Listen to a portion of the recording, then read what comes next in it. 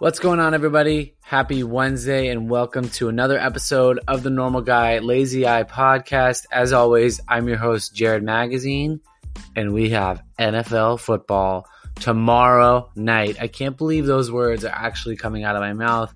I didn't know that this season was actually going to happen, but lo and behold, we have the Houston Texans going up against the Kansas City Chiefs tomorrow night, your reigning Super Bowl champions. So this week, I got a little excited and had to bring on an NFL legend of the game. So I'm super excited about this week's episode. I'm super excited about the NFL season. Everyone's saying Kansas City Chiefs are going to repeat, but I know my Eagles are going to whip up something crazy and get back to the promised land. But who knows? I'm just excited that football is back. So let's get into this week's episode.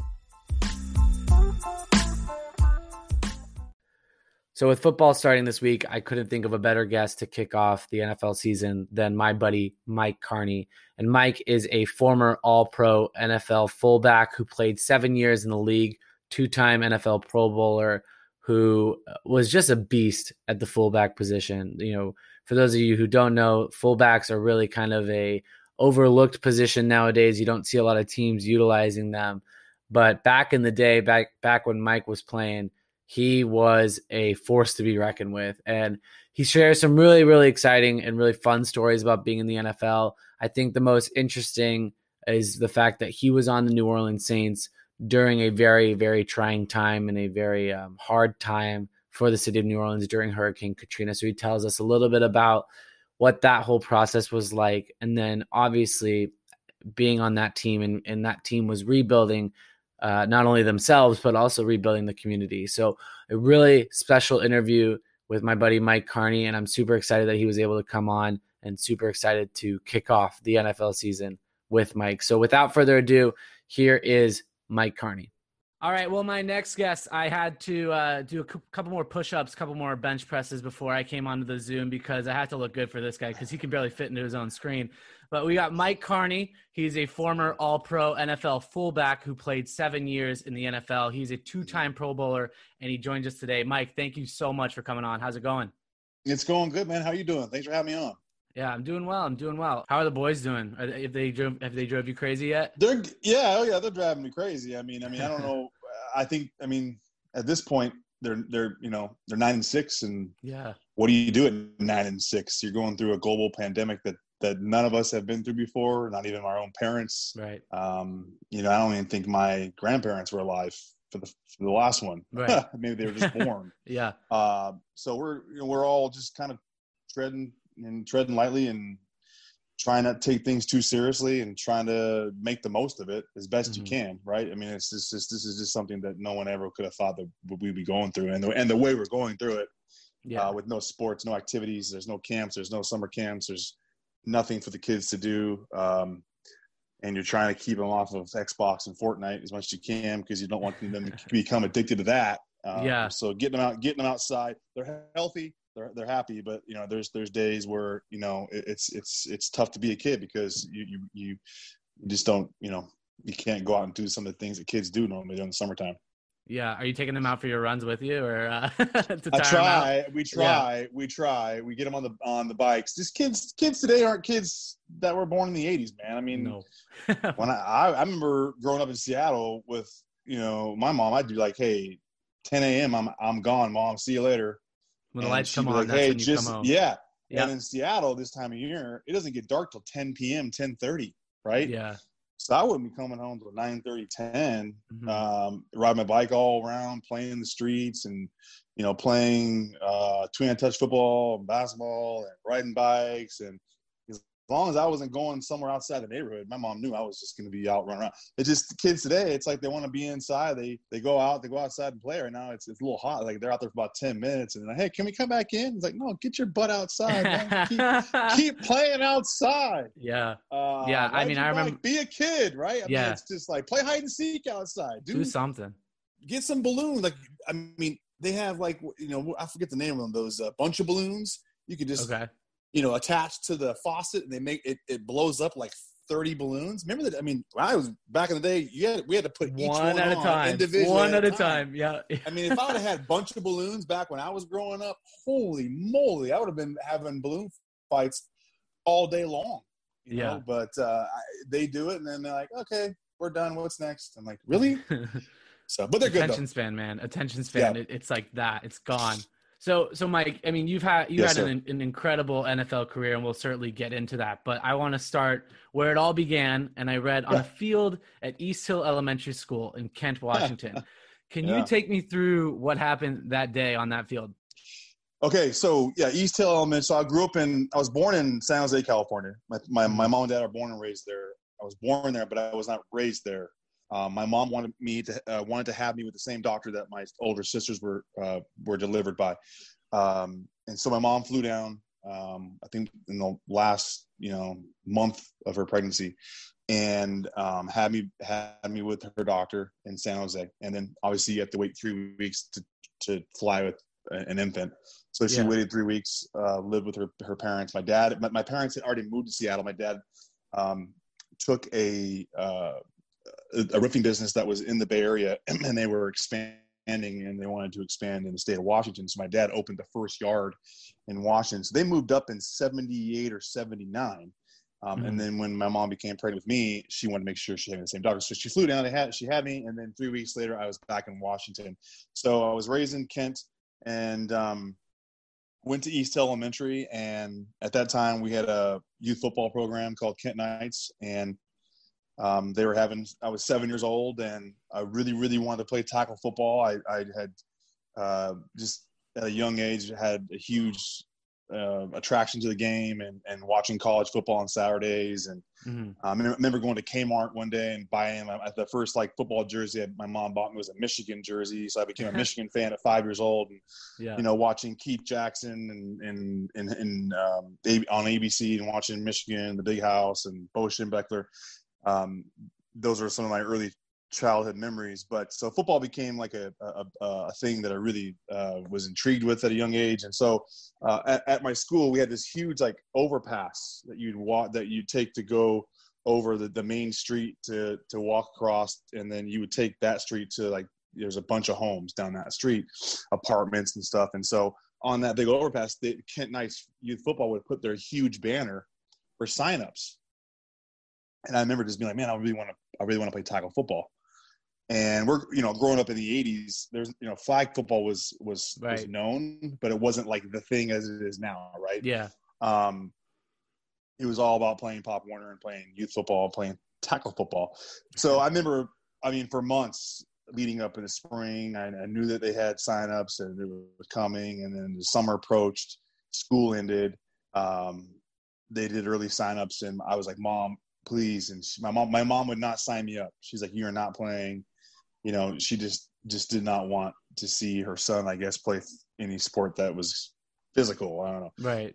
But she knew I was a very active kid, loved sports, and had a really, a real passion for it. And so my oldest sister is 10 years older than me. So I was 7. She was 17 at the time. And so she was like my second mom growing up. When I would get in trouble or something would happen, which I didn't get in trouble very much, but when mom and dad said no, I'd go cry to her, right? And so my mom, just was just not going to budge on signing me up. And so I went off and cried to my older sister, and she ended up acting as my mom, and she signed me up. And my mom didn't find out till a couple days later. My mom was livid, absolutely livid. I was like, she signed me up. And so I was the first 7-year-old, I think even to this day, and Kent Knights has been around since the early 80s, the first 7-year-old on an 8 and 9-year-old level Pop Warner team, because I was a big husky kid. So I weighed as much as 8 and 9-year-olds to where I was able to play. Yeah. But anyway, so that's where it all started, where I went to elementary school. Now, I also read that you did an Oklahoma drill with a 9-year-old. Yes. And I did. After that, I still know his name. Yeah. So after that, so take me through that encounter and okay, kind of so what happened after that. Have you seen the movie Little Giants? It's one of the. Yes. It's one of my all-time. It's an all-timer. Great. Yes. It's an all-timer. I love whenever it comes on. I'm like, boys, we're watching this movie. Yes. I love it. It's a great movie. So in that movie, there's a kid by the name of Spike that moves into town, right? And Spike is like this he's got this military high cut, kind of buff kid. You can tell he's a really advanced kid, right? Swear to God, the kid I went against in Oklahoma drill was Spike. His name was Phil Eckhart. He was the Spike of my youth football program. Mm-hmm. And he had the white neck roll, and he was a 9-year-old. So he had two full years. 9 years old. Yeah, he had like the old school, the white one, right? Like the fridge. Yeah. Like the fridge, right? He had like the whole. He had the cutoff jersey. He had abs. I mean, he was a very advanced 9-year-old kid. You're like, show me the birth certificate. And it was like, right, exactly. But I remember my dad was helping out. He wasn't really a coach, but he was kind of like a volunteer help out. And right. So he was, first day in pads, we do Oklahoma drill, and I'm the one with the ball, and Phil Eckhart was the one without the ball, so he was a tackler. And it's the old school one where you lay back on you lay on your back, so you put your heads together, and you blow the whistle and pop up and go, right? And whistle was blown, and I took my lolly time to get up on my 2 feet, and by the time I got my 2 feet, he had run right through me. I mean, just completely depleted me, gave me my first stinger. So I'm laying on my back crying and can't breathe, and my shoulders on fire, and my dad who was not a really my dad's a great dad. He wasn't a dad that pushed me or was a tough guy type dad. He just kind of got over me and said, "Hey, what's wrong?" I said, my shoulder hurts. He goes, "Well, what's it feel like?" I said, "It's on fire." Mm-hmm. He goes, "Okay, well, it'll calm down." He goes, "What'd you learn?" And I'm like, trying to get the words out, sucking down tears. I'm like, choking on my sweat. And I'm like, "What do you mean? What did I learn?" I'm like, "What?" He's like, "What'd you learn?" I go, "I don't know." He goes, "Do you want to be the hitter or the hittee?" And I said, "What do you mean?" He goes, "Well, how does it feel to get hit?" I said, "It doesn't feel good." He goes, "Well, you might want to start hitting some people if you want to play this game, because this is what this game's about." And I was like, "Oh my gosh!" So that was like at 7 years old, the aha moment for me. Like, thankfully, I was able to, like most people in life have their aha moment. And I think we all have it at some point. Whether you have it young or teenage years or you're older, life, whatever. But everyone in life has that moment. Well, I was lucky enough to have that in football at 7 years old, where I was able to get run over by somebody and taught right away that, hey, if you really want to play this game, this is what it's going to be about. And so I remember that after that day, man, I was hitting everything that moved. And I'm so thankful that actually happened to me, because it really taught me that if you're going to play this game, I mean, if you want to be good at it, then that's the way it's supposed to be played. And so at Kent High School, you were a true style fullback in high school. Yeah. Nowadays, Kentwood. Yeah, we have 4 high schools in Kent. So we have Kentwood, Kent Ridge, Kent Meridian, and Kent Lake. So I went to Kentwood. Okay. But anyways. Yeah, so you were a true style fullback in high school. Yeah. Nowadays you don't see that. I was an I. Yeah. You don't see that anymore. back in the mid to late 90s, there was fullbacks. They were in I don't even remember, a wing T offense.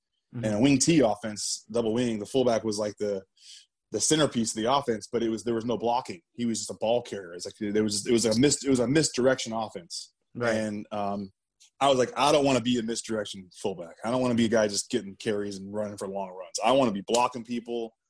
I want to be carrying the ball. I want to be catching it. I want to do what fullbacks do. So I was fortunate to go to Kentwood High School, where at the time the head coach, our legendary head coach Tom Ingles, was an old school 2-back guy, where he featured a true traditional fullback.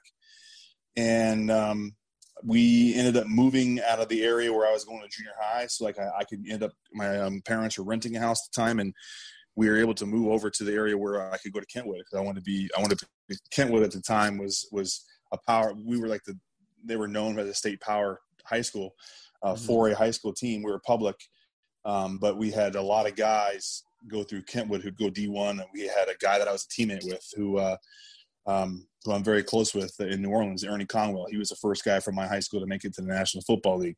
And I was like, Ernie went there. Ernie moved on. So I wanted to go there. So we went there, and I was able to be that traditional fullback for Tom Ingles in Kentwood.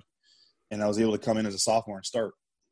And so, like kind of the old school style football, like you were talking about, why do you think teams nowadays, you don't see a fullback in Santa Margarita, the high school where we grew up or where I grew up and where you live now, they don't have a fullback. I mean, it's all spread offense options and stuff like that. Why do you think that is? Well, it's, I was just mentioned like in the 90s, mid 90s, late 90s, early 2000s, where the wing tee was like the fad in high school football. Mm-hmm. Well, that fad ended up becoming the spread and the pistol, right? It's just the game evolves, right? The game, people get bored with it and they try to find ways to evolve it and make it better and create more points and opportunities. And the spread offense became kind of like that new thing. Mm-hmm. The pistol, getting out, more receivers and more passing, create, more big plays, more points, and people are happy. And so that kind of put a damper on the game.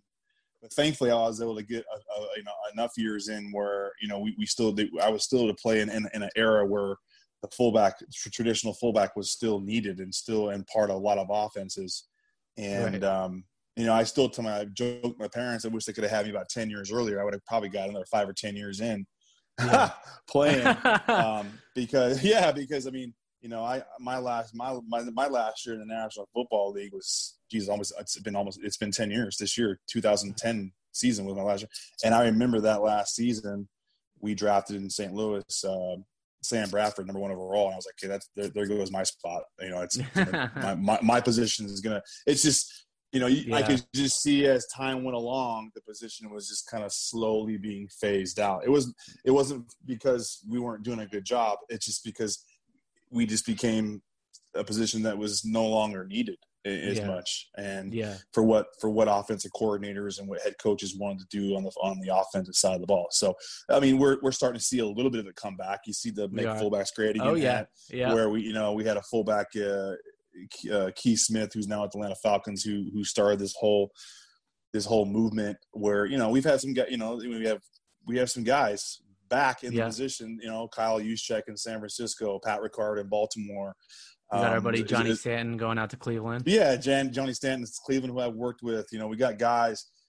I'm happy to see that it's somewhat back in the offenses. Now, do I think that these guys are fullbacks of my era before? No, because the fullbacks of my era before, it's not that I'm saying that we were better. It's just we were asked to do a lot more work in the run game. It was a lot more isolation blocks, a lot more power running football. Nowadays, it's more like outside zone stuff where you're cutting guys and getting on the edge and knocking, not really knocking into guys and getting into guys.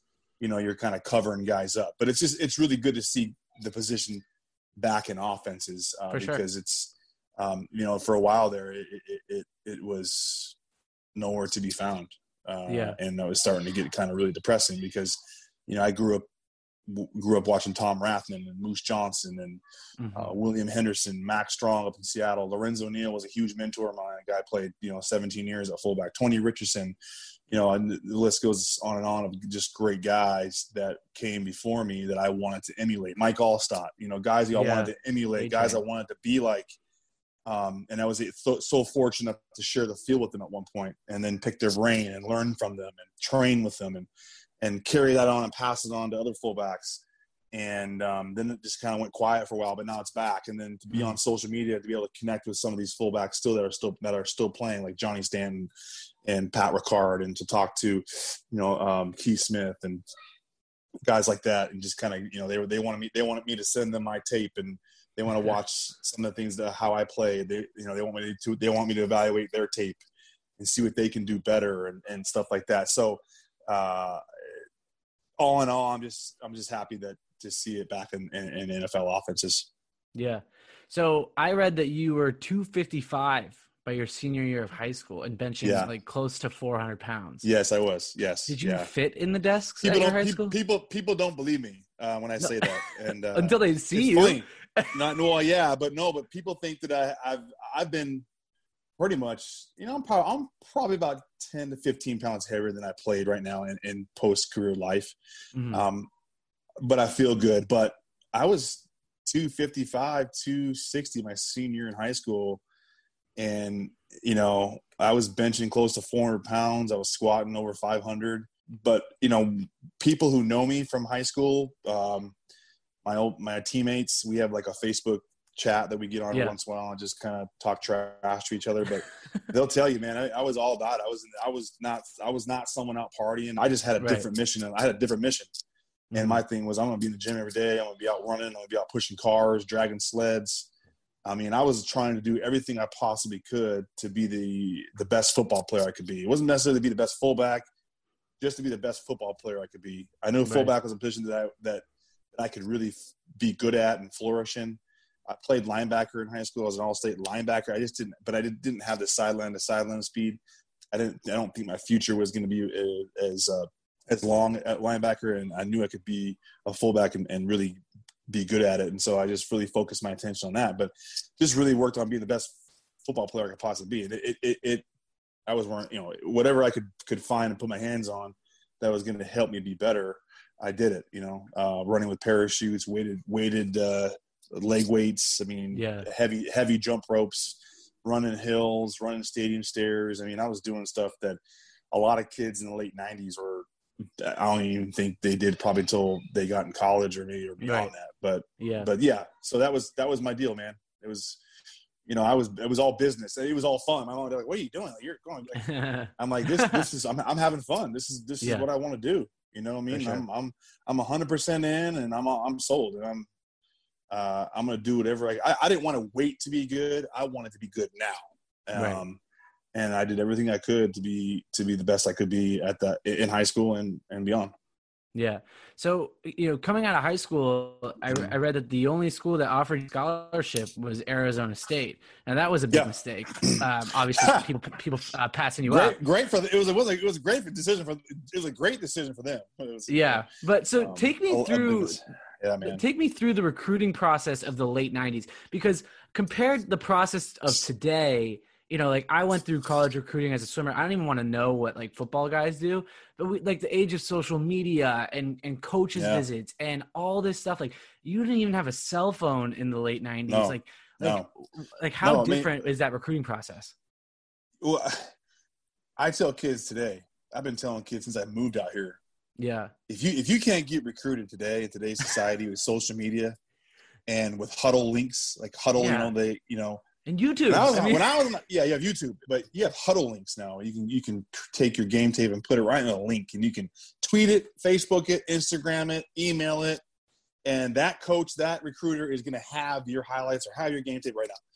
I grew up in the late 90s where I had VHS tapes, and we got mail. Microsoft was just off the ground when you were the old email. Email wasn't even a thing. It was it was typing letters or writing letters to schools. And that's what I did. I took my junior year in high school, I took a computers and business class, and I took that. Everyone's like, "Why are you taking that class?" And I go, "There's a reason why I'm taking this class. And the reason why I'm taking this class is because I need to learn how to write a business letter." Yeah. And they're like, business letter? What are you going to do? Are you trying to make your own business? I'm like, no, I need to learn how to write a letter to colleges. And so I took that class just for that. And I learned how to write a business letter. And I basically I was able to put together a main business letter where it was very generic and very simple and got to the point. But it was something that I could change the address and change the name of the recruiter and just sign each one. Mm-hmm. And I can get them out fast. Right. And so I basically sat down and made that one main letter, and then I came up with the top 25 of the colleges that ran a fullback the most at that time. Right. I wrote Syracuse, I wrote Nebraska, I wrote Penn State, I wrote Notre Dame, I wrote you name it, whoever. I mean, LSU. I mean, there was more schools in the mid to late 90s that had a fullback that don't. Where nowadays you have more schools that don't have a fullback versus that do, right? So I had to iron out which team in college ran a fullback the most in the top 25, and one of my schools was Arizona State because they had just lost in the Rose Bowl to Ohio State a couple years before that, and they had this big fullback there named Jeff Polk, and he was a bad dude. And so I was like, you know what, I'm going to write Arizona State. And Arizona State actually ended up being my 25th school on the list that I ranked. And so I sat down and I would just get on the internet at the time, which was it was hard to get information on the internet, but there was stuff to go. So I would just go to each college's website and go to their athletic website, find out who the recruiting coordinator was. He didn't have, there was, now you get on college website, when you get on like Oregon's website, they have the coaching staff, his office number, his Twitter account handle, right? His Facebook handle, where you can instantly get in contact with those people. So yeah, right. Where they didn't have, you just found out it just had a list, and there was nothing to click on. Right. And nowadays you click on the coach's link and his name, and it goes to a big old bio, right? Mm-hmm. There was none of that. So I just find out who the recruiting coordinator is and get the address to the athletic office and put that in the address of the letter. So I'd put attention, John Doe, University of Oregon, put the address, and then put Dear John, and then you would see this. And at the bottom, I left a place where I had signatures or sincerely Mike Carney. I signed each one. Yeah. And then I went down to my dad's office, and I spent a whole day into my junior year. I had like 25 copies of my VHS of my best game for my junior year, and I had a bunch of article press clippings of me being quoted, where I was quoted, talking about the game or whatever. Right. Highlighted that, put the letter in there, and sat down there all day. Addressed each vanilla, a big envelope, addressed them, put stamps on them, and mailed them all out on the same day. And prior to me doing that, I was getting the regular letter. I was getting letters from everywhere. I was getting letters from Colorado, Penn State, but they were like the copied letters, right? That they send out to thousands of kids. Right. And I had a buddy of mine a year older than me at another high school, at the other Kent High School, Kent Marine High School, who ended up being our Gatorade State Player of the Year in '98, ended up going to Nebraska. And he ended up having like 30 offers, but he still did this, business letter thing for me. That's actually who I got it from. Yeah. Same routine. And he goes, Mike, and once you get the handwritten letters from the coaches, once a coach hand writes you, then you got their attention. Mm-hmm. His name was Robin Miller, and we're still friends today. And Rob's like, Robin, you're right, man. That's a good point, because these copied letters, every kid's getting them. So it's giving you. I was getting this false sense of hope. Yeah. Wow, I'm getting letters from Penn State, and you start to kind of sit back, and you start to feel good about yourself. You're like, oh man, it's working, and you're like, and then it's like no, it's not working. So then I started to put these letters together and envelopes together and mail them all out. And I got letters back from Bob. I got a Notre Dame letter. I still have my letter from Bob Davie when he was head coach there. The reason why I kept it because the Notre Dame's, they put that golden shiny helmet on the envelope, the letterhead. But I still have every letter upstairs in my shoebox. Every letter I ever received in high school. I have a full shoebox full. And one of the ones I got back that was handwritten was from Arizona State. Best thing I ever did because to this day, the guy that recruited me, Dan Cazzetto, who I'm still close with to this day, he goes, "We never would have known who you were, Mike, if you didn't write us." And I think, like, to your point, like a lot of kids these days get these like generic, they're flashy, like they got all the stuff and they got all the cool stuff, but it's like, I mean, it's not an offer. No. And like these kids are like posting these on Instagram, and it's like my top 50. You have a top 50. You're saying you got 50 offers, and what, you're gonna cut the list every week? And like to your, like just listening to that. I never agreed with that. I still to this day I tell kids if I come across with, "Hey man, are you able to play at all 50 schools?" No. You go, "Yeah, I can." I go, "Well, no, all at once?" No. It's only one school, man. So like, you forget about how many offers you have. I don't care if you have 100 offers. What's the one school? Like my buddy, like the same guy I was talking about, Robin. He picked Nebraska because at that time, remember, Nebraska was the Big Red. They were the powerhouse of college football, right? He to this day says he made the wrong choice. He went with the hype of a school, and he could have gone to Oregon. He could have gone to the University of Washington and started. He went to Nebraska and ended up never starting. And by his third year, was like, I'm over it. I don't want to play football anymore, because he kept being told things, and they kept recruiting more running backs. And he was like 6th, 7th, 8th, 9th on the depth chart. And so he ended up going with the school with the hype and the big school at the time. And I ended up going to a school, Arizona State, where there wasn't that was my only offer. But at the time, there's a good school who had just been in the Rose Bowl a few years before that, but who had said, "Hey, we're going to give you a chance to play right away," which is what I wanted to do.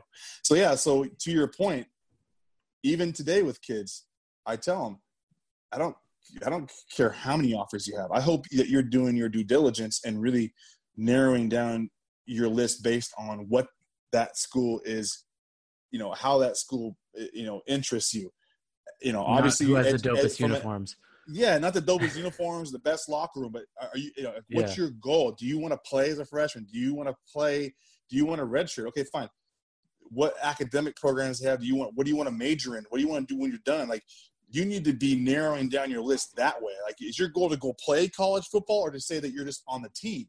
Because my goal was to go play and then obviously get an education. But I wanted to play. I went to Arizona State to play football, major college football.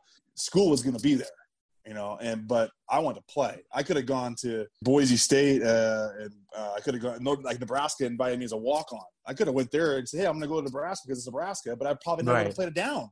And who knows where I'd be today. Yeah, and so obviously ASU ended up being the perfect fit because they did run a true style fullback at the time. You mentioned the big guy before you. Do you have a favorite memory from college ball in your 4 years there? Yeah, I'd say I look back at my career at Arizona State, and it was the 4 best years of my life, man. It really was. If I didn't have that experience at Arizona State, I wouldn't have been the pro that I was. I'm going to tell you that right now, man. I had the greatest experience. I'm so thankful that it worked out the way it did. I mean, Coach Cazzetto, I saw him back this past November. I took my family out to the SC game, and he was there because Jake Plummer was being recognized at halftime because he got inducted to the College Football Hall of Fame this year, and I was able to finally have my wife and my kids meet him because it was he to me is there's no Mike Carney fullback nothing if it wasn't for, if it's not for Dan Cazzetto, and he it was a spring day. I was in Spanish class. It was like May of '99. I'm in Spanish class, and I was okay in school. I was never the best. I worked hard at it. Sure. But it's towards the end of the year, and Tom Ingles, my head coach, knocks on the door, and Elizabeth Zamora was my Spanish teacher, and she goes, "Mrs. Zamora, can I grab Mike Carney for you for a second?" And I was like, oh man, it's like end of the year. We're done with spring ball. What I do wrong? I'm going on a checklist, and he pulls me out in the hallway, and he's like, "Hey, you're not in trouble." And I said, "Okay, good, thank God." And I said, "What's going on, Coach?" He's like, "Hey, I got Dan Cazzetto here from Arizona State. He's in my office, and he wants to talk. He really wants to see you. He really wants to meet with you one-on-one. He's not supposed to." I said, "Okay." He goes, "But you know what? We're just gonna let that slide. And you're gonna head on down the hallway here, and you're gonna walk into my office and act like you're walking in to talk to me." Okay.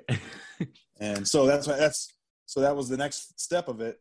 So we met face to face, and right when I walked in, Dan was like, "Oh my God, like you're better than I thought you would look." And I'm literally gonna get on the phone with Bruce Schneider at the time, who was the head coach at Arizona State. I'm gonna get on the phone with him tonight, and we're gonna offer you. And I remember just like, wow. And I remember asking him, I'm like, "Hey, that's great." I've had tears in my eyes. And I remember looking at him going, "But hey, I have to ask you a question. This might be a little brash for a high school kid." I said, "But am I going to be able to play as a freshman?" He looked at me and he went, "Excuse me?" And I said, "Yeah, am I going to have the opportunity to play as a freshman?" And he goes, "I have never in my at that time he'd been, I think, coaching for 25, 30 years. He's like, "I have never ever been asked that question in my 30 years of coaching by a kid that we were recruiting." He goes, "You want to play?" I said, "Yes, I want to play as a freshman. I'm not coming to redshirt. I'm coming to play." He goes, "Well, as good as you look, I know you're going to be in shape. I know you're going to be ready." He goes, "Absolutely, of course." He goes, "Absolutely." He tells you what I want to hear. But I did believe him. I really did believe him when he said, "You're going to have every opportunity to play as a freshman." So that was like a double whammy. I mean, I didn't even go back and get my bag at a classroom.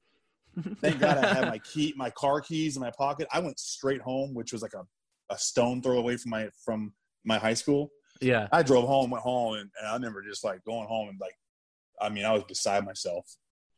Yeah. So now leading up to the 2004 NFL draft, the NFL fullback was still a very prevalent position. So you had Thank Mike God. Alstott. Yeah, right. You had Mike Alstott in Tampa Bay, Tony Richardson and Lorenzo Neal. So Mel Kiper did have a top 5 fullback list going into the draft. And by the looks on your face right now, wasn't on the list. Where were you on that list? Yeah, where were you on that list? Nowhere to be found. And then, so did that light a fire? Did that light a fire under you? Oh my gosh! Yeah. You know, did you watch this Last Dance by hell chance? Yeah. Wasn't the 10 greatest episodes you ever seen? I mean, that's the best documentary I ever watched. Yes.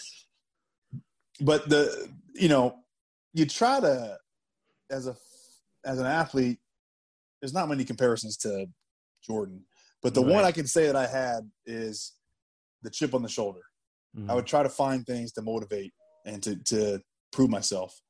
And that was a huge slap in the face when everyone around the country was giving me the due respect as being the number 1 fullback in the country coming out of my senior year, and to have Mel Kiper. And trust me, I didn't sit on that. Yeah. I did believe I was in my heart, and I meant it in all due respect. Right. Because there were other good fullbacks around the country that my senior year, but I did believe I was the best. And for not even having his top 5, it was a huge slap in my face. And so I took it personal. I really did.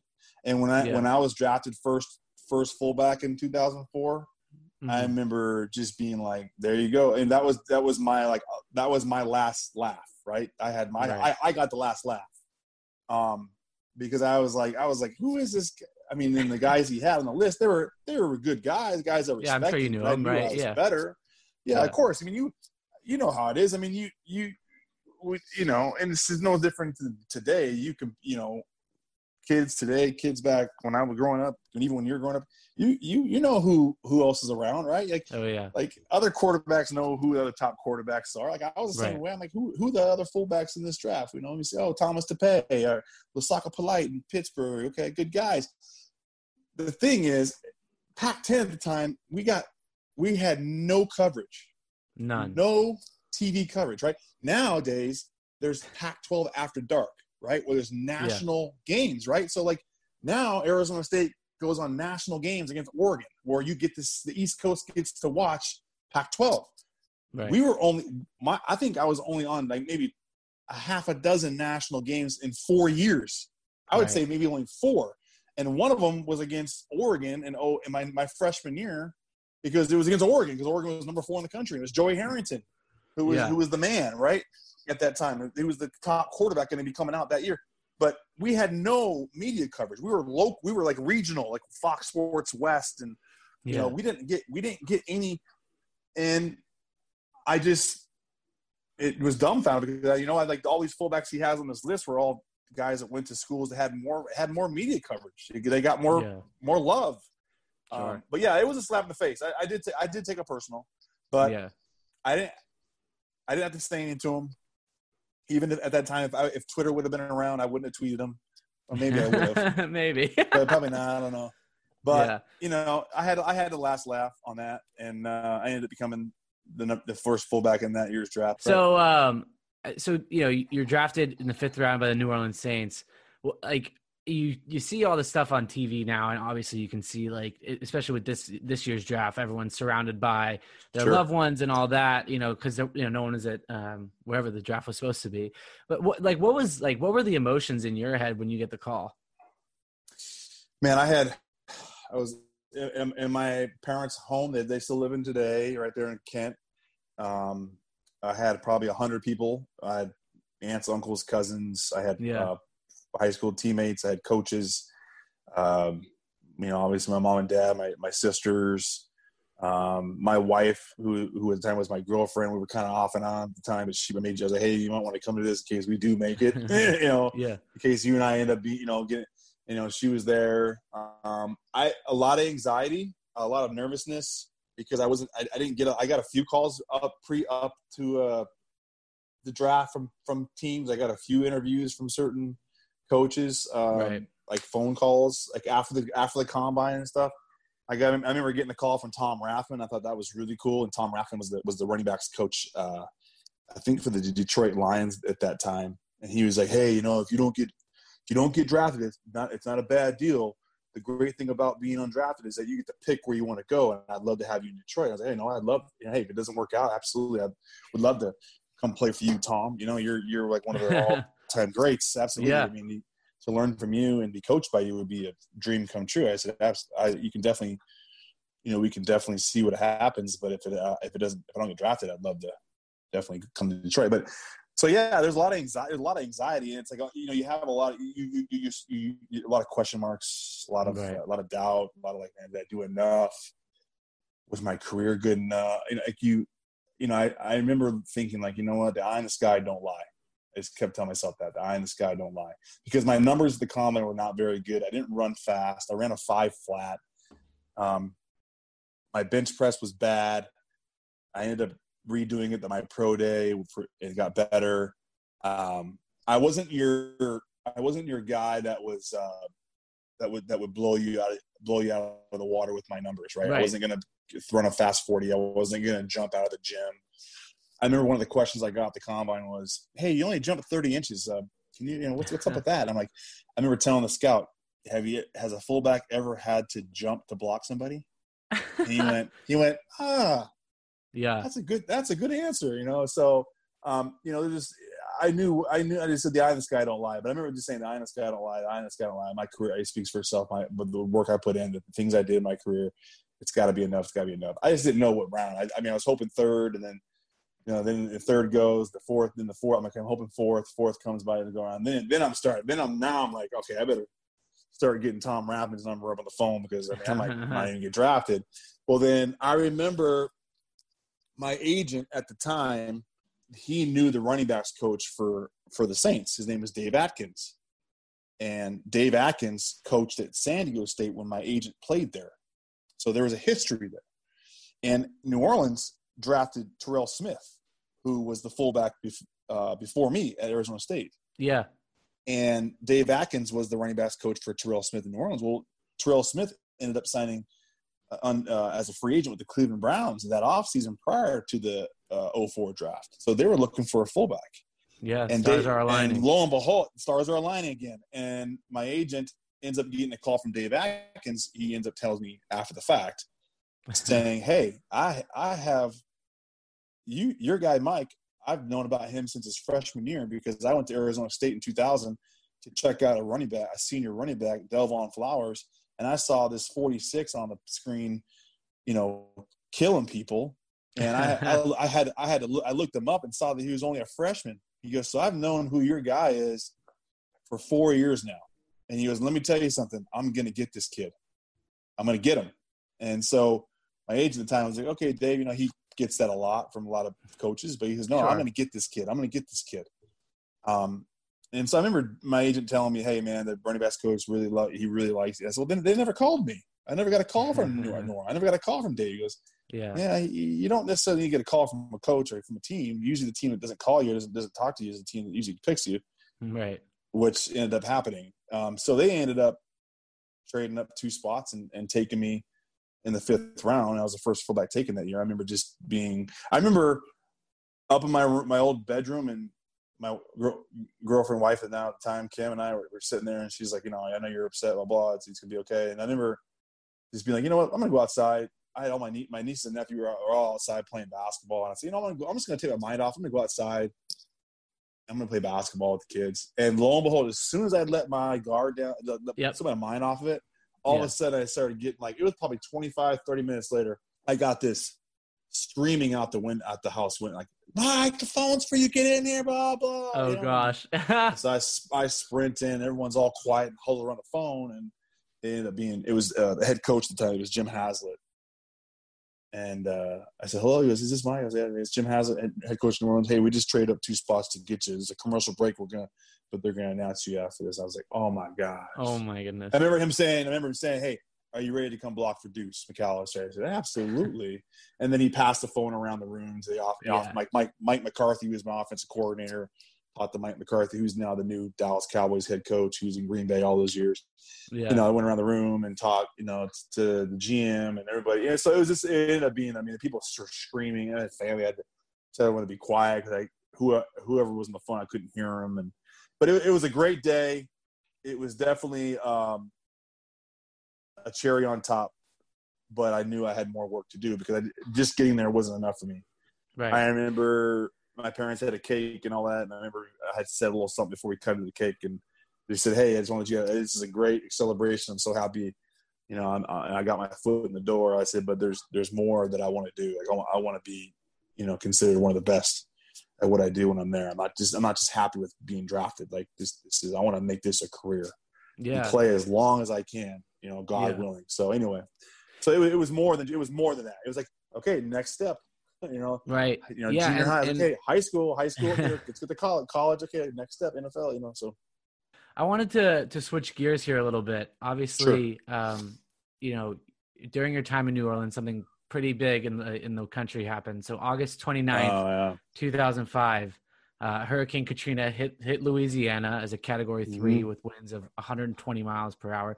I don't have to keep telling you this because I know you lived it. But the storm is often considered one of the worst in U.S. history, with over $108 billion in property damage. Do you remember where you were and when this news broke for you guys? Yeah. I mean, I was on the team. I was in my second year. I was really excited. We had a great team put together. My running backs coach, Dave Atkins, was unfortunately let go after a rookie year, but I was able to get this new coach by the name of Johnny Rowland. And Johnny Rowland was a legendary running backs coach. And I still talk to him to this day. He only coached me for 1 year, unfortunately, but he coached Walter Payton for 9 years. And so Walter Payton was like my guy. The guy, I loved Walter Payton. Yeah, sweetness. And here I am. To me, it was like another dream come true. I was like, I have Mom. I got Walter Payton's running back as his coach. He's coaching me now. Right. So I remember just being so so pumped up going into that year. And then it was after the third preseason game. We played in New Orleans, Baltimore Ravens, and I think it was on a Thursday or Friday, and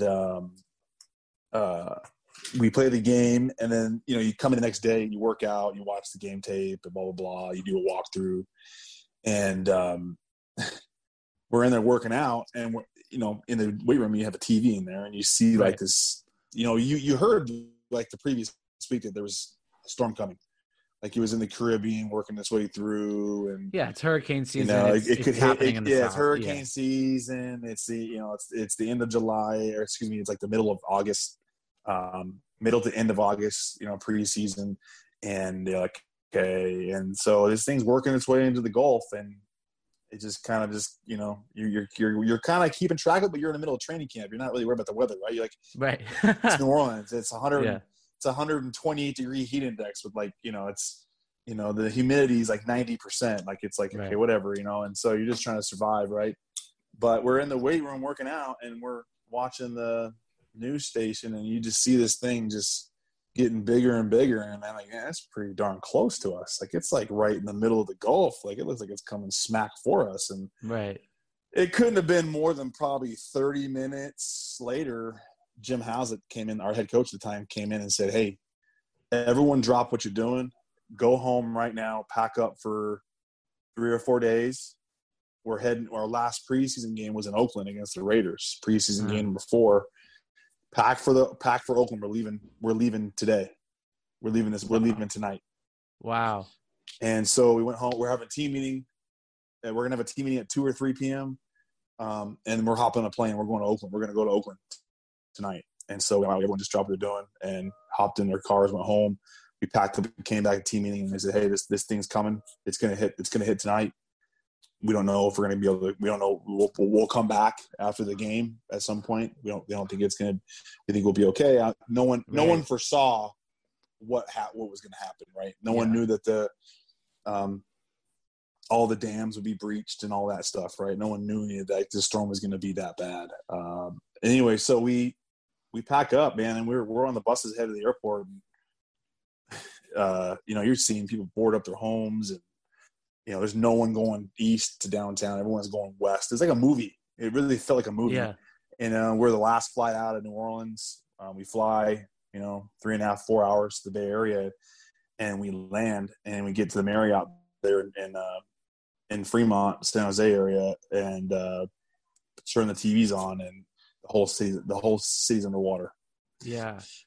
And that was our first kind of glimpse of like, this is not just some regular storm that we're going to go back to after this game. Like we got problems. And I remember just being like, man, I thank God I was young in my career. I didn't have a wife, didn't have kids. I didn't have any, but I felt our team at the time I had a lot of older teammates who already had their wives and kids in town, and a lot of them were at that time were in school, and so you're feeling for your teammates. And I mean, we go out to play that game against Oakland, and like the game couldn't get over fast enough. You're just trying to get the game over. Get out of here, because you're we're watching this thing all the way up to the kickoff, like getting reports of people homes underwater, several people missing, right. So it was a very dark time. And then the game's over with. They tell us that we're going to go to San Antonio, fly to San Antonio, and they'll let us know further what we're doing. We're not going back.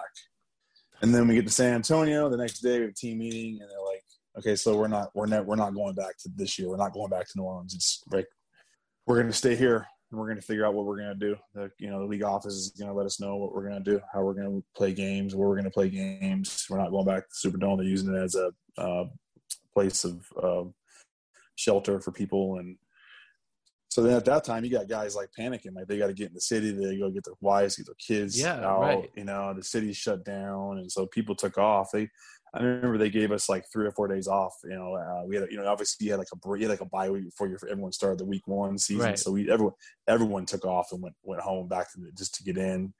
A lot of people tried to go home to get their clothes and stuff out. Some people could, some people couldn't. Some people have family members missing.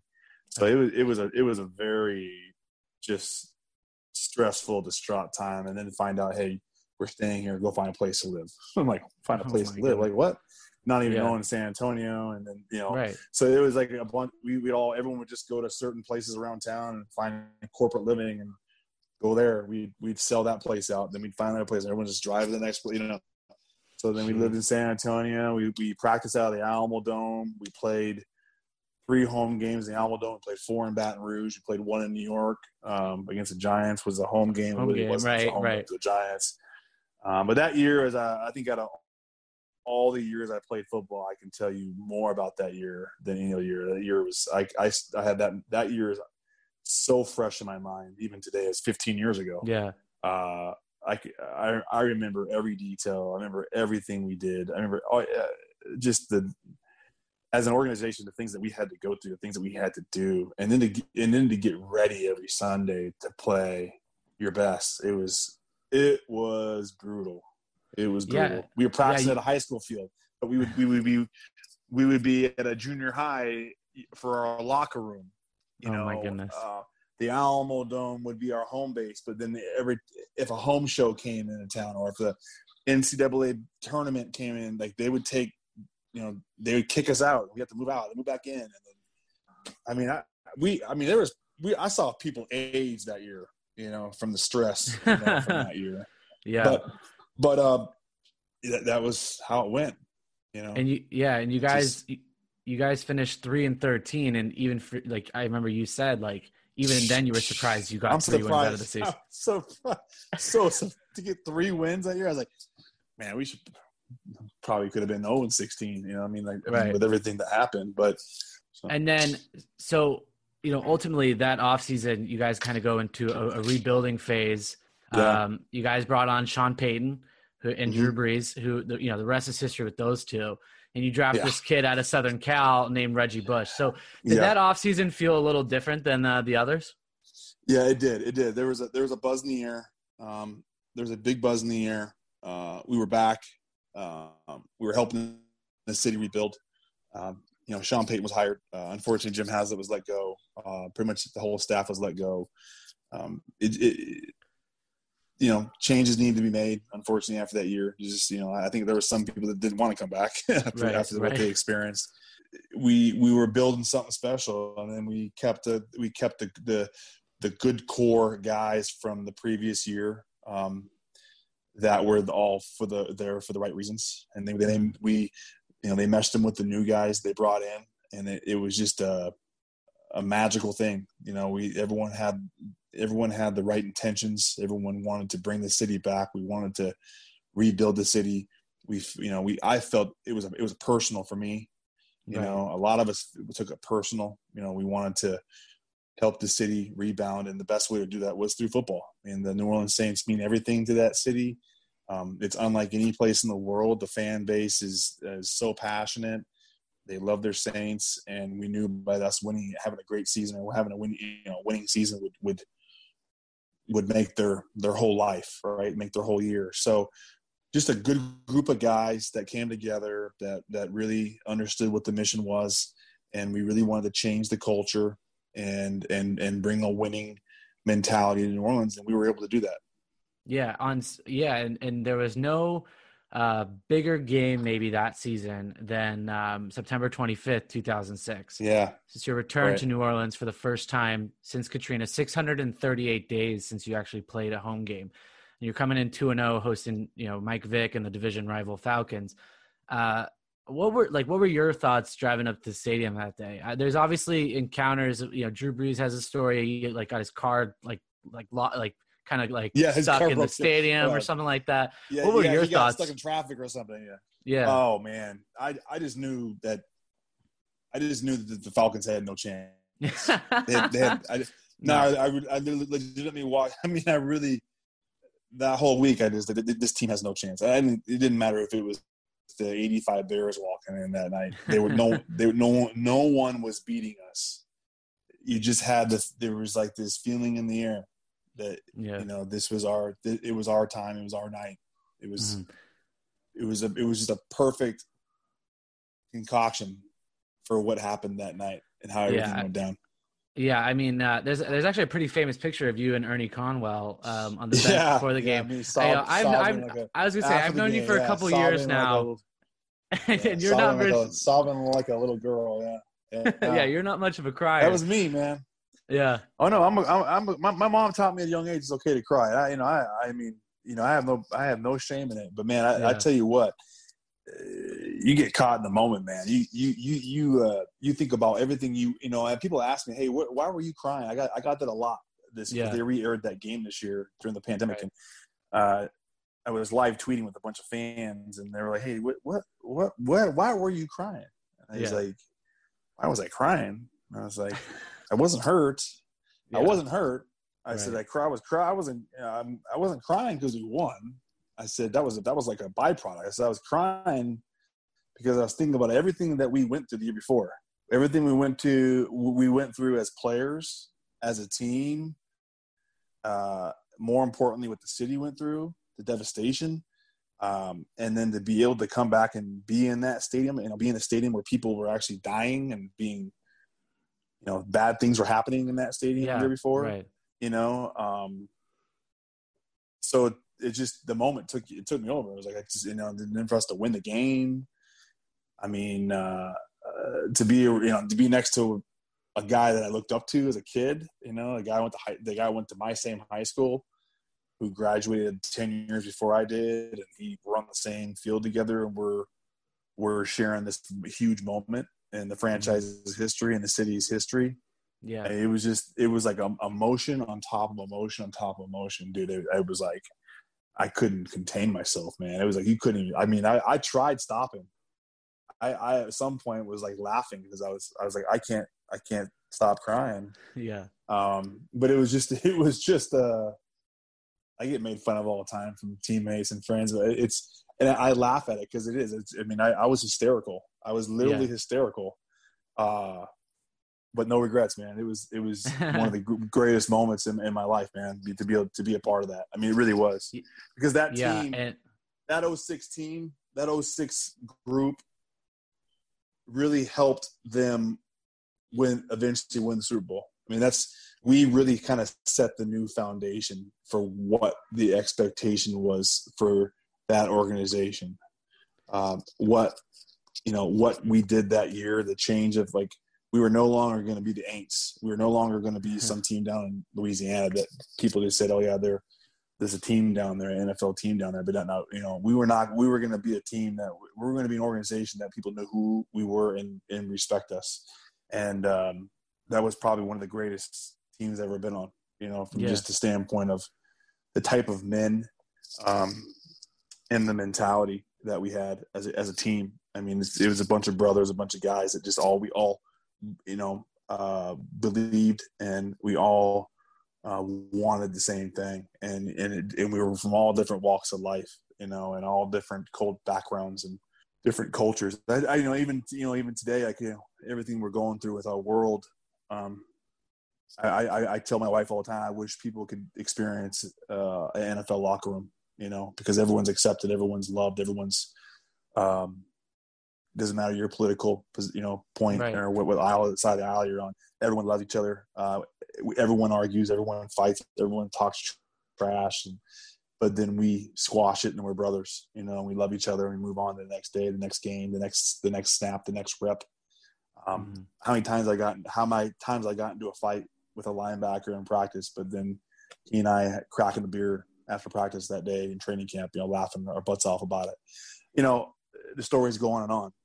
But those are some of the things you miss as a player, when you're done. It's not necessarily the playoff games, the championships you won or didn't win or had the opportunity to win. It's you miss the brotherhood, you miss the camaraderie, you miss being around like-minded people that see life, see what your mission, see what you're dedicated to, see what you're passionate about the same way you do. You can't emulate it. I don't think there's anything else I could be a part of that's like that. It's a gift and a curse, if you will. And I tell people that all the time. It's a gift and a curse. It was a gift. It was a privilege. It was a gift to be able to play in the National Football League as long as I did. But it's a curse because what you experience with those types of people, you just can't find it and meet it again. It's really, really hard. And I hope it doesn't come across as arrogant or cocky, but it's really hard to find people like that in your life again. It really is. Sorry. Yeah, no, certainly. No, you bring up a really good point, because I think right now, like, especially with everything going on in the NFL, and I don't even want to get into all that, just political side, because we could do a whole other episode about that. But you see kind of like off track there, but you brought up a really good point, because like, I think like in the media, how the locker room's getting perceived is like you have teams that are divided, right? Because like, I'll just say, for example, like, you got Deshaun Jackson and the Eagles going through what he's going through right now. I mean, obviously a mistake on his part. And then you have Jewish players on that team.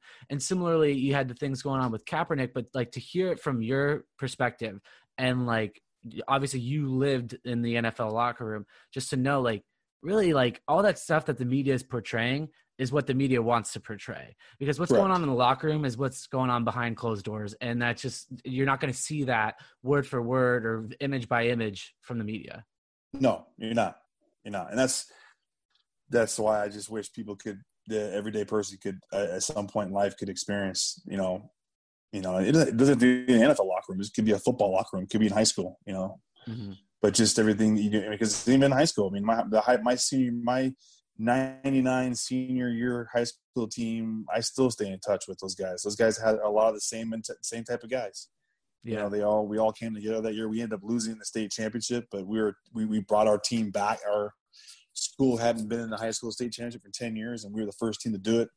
We ended up losing the state championship, but that group of guys, the same type of group of guys, that I still stay in touch with, because and they're all walks of life, man. We had that group of type of people. It was like, that's the same mentality that we had in '06 with the Saints, that locker room. It's just, so it's a high school locker room, an NFL locker room, but it's a football locker room in general. I wish people could experience just the different, the characters. Yeah, they're all, sure. The characters, and cultures and backgrounds, and I mean, the stories that the stories that we, the stories that are told and the jokes and the trash talk.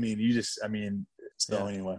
So after the 2007 season, you and the Saints part ways, and you end up signing with St. Louis, and that's actually where you got after 08, after the after 08, 08 okay. season. Yeah, so I got 3 years with Drew and Sean and Reggie, and then we parted ways, and I went to St. Louis, which was I don't mean to cut you off, but it was anyway, a great opportunity to block for Steven Jackson.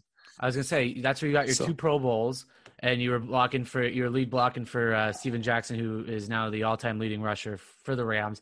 What was the difference between those 2 teams? Obviously, being drafted by the Saints and spending such the majority of your career there, and then going to this team here in St. Louis. What was the biggest difference? Just different locker rooms.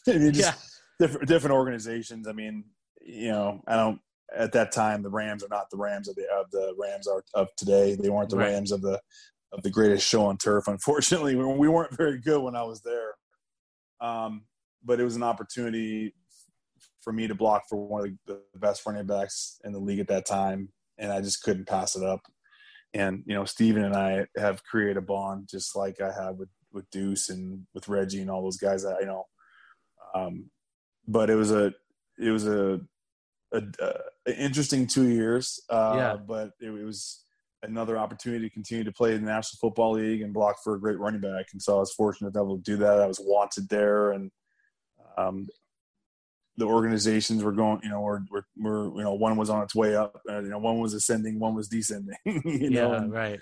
And so that was the risk I took going into that situation. But I was able to get a couple more good years in, and then have a bond and a relationship with Steven that is now forever, a lifetime. Yeah. So, so 7 seasons in the NFL, obviously a lot of football to be played. What's your biggest takeaway from your time in the NFL? My biggest takeaway from the NFL, well, it was told that, the NFL stands for not for long. Yep. So that's definitely, you definitely see that up close and personal every year. And God, things change so fast in the National Football League. My biggest takeaway was just, that I made it, that I got there, that I was able to play with and against guys I grew up watching, that I was able to achieve the ultimate, at the highest level, and be considered one of the best, of my era at that time, and to get the respect of my opponents and my teammates. I guess, the impact I left was much larger than I ever thought it was. I didn't know that I was actually going to have that big of an impact on the game and on my teammates. And, biggest takeaway is, I guess there's a lot of them, but it's just the fact that I was able to do it, man. I was able to get to the highest level and live out the dream I that I set out to do. That's I remember at 7 years old saying I want to play in the NFL, and I was able to do that. So. Yeah. I got one more hard question for you, and then we'll do a little rapid fire to wrap up with some NFL topics, and I want to get your perspective. But you got 2 boys, Dax and Braden. Sure. They're studs. Yeah. They're studs of athletes. First of all, I've watched your Instagram stories, and they could probably kick the crap out of me. But presumably, they're following in your footsteps. But what is the lesson you want to teach your boys about football? I don't know if it's about football or just life in general. I always, it's, I guess it's one of those things that, they're not going to have the ability to just make their own. They're going to have the ability to make their own name. But I don't want them to feel as if they need to follow in my footsteps. I want them to create their own footsteps. So I'm constantly talking to them about, they'll never be pressured in to play football. They'll never be pressured into doing anything they don't want to do. But whatever they do, they're going to be, there are expectations of what, of hard work and dedication and doing it the right way, whatever that may be. And so I'm always on them about that. I'm always on them about how hard I had to work to get what I wanted. That nothing was given to me. I had to earn it. It's never going to be easy. And it's never going to go exactly the way you plan. But as long as you have a plan, the plan will eventually work out. It just works out in ways that you never imagined, and that's a good thing, because at the end of the day, your whole goal is to get to where you want to go. So if they do choose to play football, they do choose to play tackle football someday, we'll cross that road. But I'm excited as a dad to be able to have the ability to teach them the things that I was able to learn and at the highest level that a lot of people aren't. A lot of parents aren't able to teach them. So they're going to have a lot of extra tools in the bag to use and to be successful with whatever if they do play football. But I don't want them to ever think that they just because of who their dad was have to play football. I want them, if they want to be a baseball player or they want to be a tennis player. I'm going to support it 100%. Golf, whatever it is, whatever sport it is. Maybe it's not sports. Maybe it's business. Maybe they want to be a doctor or something. Maybe they want to be a dentist. Find something that you love, that you're passionate about, and don't apologize for wanting to be awesome. That.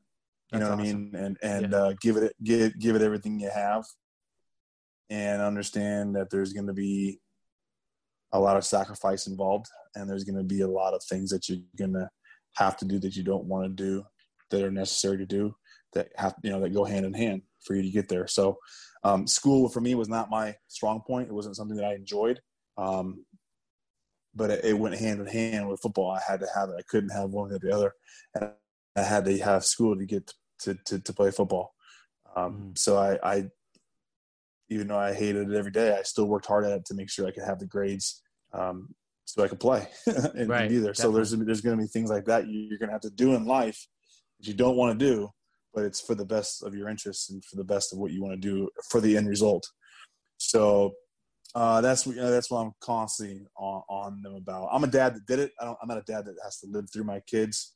Yeah. I'll never be that dad, but I will be that dad though. When they do it, there is going to be, hey, this is the way it's supposed to be played. This way it's supposed to be done, And so I'm going to teach you the right way, and I'm going to teach you some things that a lot of kids aren't going to be able to have. You can do, but you got to continue to work hard and listen to your coaches and do things right, and listen to your teachers, do things in the community, give back, be humble, and be thankful. And those are things that we're always preaching every day in our house. I love that. Now, rapid fire, you don't have to explain your answer. I'm just going to ask you quick questions and you give me your thoughts. Okay. Sure. And the Washington Redskins, former Redskins, changed their name to what? Great question. I don't know, man. Yeah, that'll be an interesting one. I don't know. It's a great question, and I've gotten a lot of people ask me, and you got me, man. I don't know. I really don't. It's gonna be hard. It's gonna be hard. Yeah. True or false? The Buccaneers have more wins than the Patriots this year. True. Rookie of the year is going to go to. Oh my gosh, who's Joe Burrow? Yeah. Favorite running back to right now. He's pretty good. Yeah. Favorite who? Favorite running back to follow right now. Aaron Jones, Green Bay Packers. Okay. Christian McCaffrey is in the Madden 99. He's pretty good. Yeah, he's pretty good. But I coached Aaron Jones in pre-combine, so I'm a fan. All right. I'm a little biased, but I'm a fan. What was the best to play? Thursday night, Sunday night, or Monday Night Football? Ooh, great question. Sunday night and hold on. Are you there? Sunday night and Monday night. Okay. Monday night back in the day, Sunday night. It's hard. It's a great question. Sunday night and Monday night are really it's like 1A, 1B. But Yeah, those two I feel nights like for sure. I feel like the players aren't the biggest fans of those Thursday night games. No. Best away stadium. So you can't pick the Rams, you can't pick the Superdome. Tampa Bay Buccaneers, because they got a big pirate ship in the end zone, and they fire off the cannons when they score, which is not a good thing when you're playing there because that means they're scoring and you're not. But it's pretty cool to see that huge pirate ship in the end zone. That's a pretty cool stadium. Yeah. Okay. Best fans that weren't the Saints or the Rams. Oh boy. I'd say probably Packers fans. Did you ever try to do the Lambeau Leap? No, because the times 30-inch vertical. There was no such thing as me getting a ball in the end zone. I was the one always having to block for somebody. So no, I don't even know if I would have tried that. I probably would have got a beer thrown on me. All right. Favorite player. Do it, though. Yeah, favorite player you pancaked. Favorite player I pancaked. I don't know if I had a favorite player that pancaked. What was like I would say one? Derek. I would just say, you know what, out of the respect for him and that he's a Hall of Famer, both of them, I'd say Derek Brooks and Brian Urlacher. Those are two guys I pancaked in my career. That's awesome. And so the Madden ratings just came out for the new Madden football game. Do you remember your highest rating? I don't. That's a good question. I can tell you. I can tell you it if you'd like. Yes, I would love to know. You were an 85. Whoa. Yeah, that's actually one ahead of Deshaun Watson right now. So nice. I didn't know that. Was that on the Madden? What year? I don't know what year. I had to Google Mike Carney's highest Madden rating. Okay, nice. 85. I'll take that. All right, and last rapid fire, the winner of Super Bowl 55 is going to be who? I think Kansas City can repeat. They just have a great. They got a great group. When you have a pandemic and stuff where you don't have really an off season, you got to go with the team that has the biggest nucleus of guys coming back, and Patrick Mahomes and getting that big contract, beautiful contract. Guy got paid. Kelsey. I mean, they got to be on a fast track for repeat. I mean, I'd say that, you got to give it to them because they're the team and you got to put San Francisco back in there too. But I would say Kansas City for repeat. Awesome. Well, Mike, this has been a lot of fun. I have one last question for you that I ask all my guests. Sure. You've lived quite the NFL career. You have quite the story to tell. What would be the title of your autobiography and why? Oh my gosh. I'm really putting you on the spot today. You are. No, but that's a really good question because I've thought about that. What would be my, what would be the title of my, if I ever had a book for autobiography? I don't know. It'd have to be something about the journey, something journey, Mm-hmm. I'm all about the journey in life. I think I heard,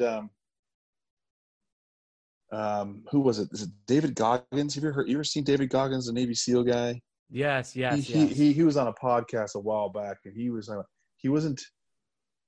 said it's not about winning. It's about going the distance. So I would say the title of my book would probably be Going the Distance. Because to me in life, going the distance is you're winning all the time. You're always winning if you're going the distance. And I really feel in my life that I went the distance, and it's so important to go the distance. And when you go the distance, then you are overcoming everything, good and bad, right? If you're taking everything on. So I'd have to say going the distance.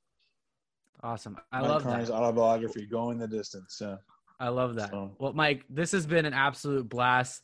It was good to finally get out the football nerd stuff for me. I haven't been able to talk sports with a lot of people for a long time. I appreciate you having me on. This was an absolute blast. Yeah, I appreciate it. And we'll definitely catch up soon. And when the NFL season starts, we'll see who's gonna go to Super Bowl 55. Yeah, no doubt. Look forward to getting back on and talking to you about that. Awesome. I'll talk soon, Mike. Okay, sounds good, bud.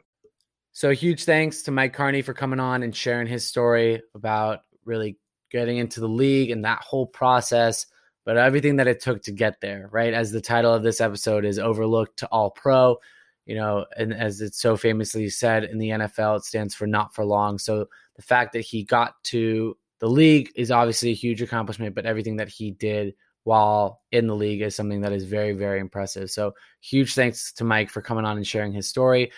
That does it for this week's episode. Huge thank you to all of you guys for listening and following along on this journey. I really appreciate all your guys' support. Feel free to let me know how the podcast is going, what your thoughts are, who I should bring on for new guests. My inbox is always open. normalguylazyi@gmail.com. Feel free to follow us on Instagram @normalguylazyi. But that does it for this week. I am super, super excited about next week's episode. I think one of my favorite interviews that we've done so far is coming up next week. So a little bit of a sneak peek for you guys. Really excited. Thank you all for listening, and I will see you all next Wednesday.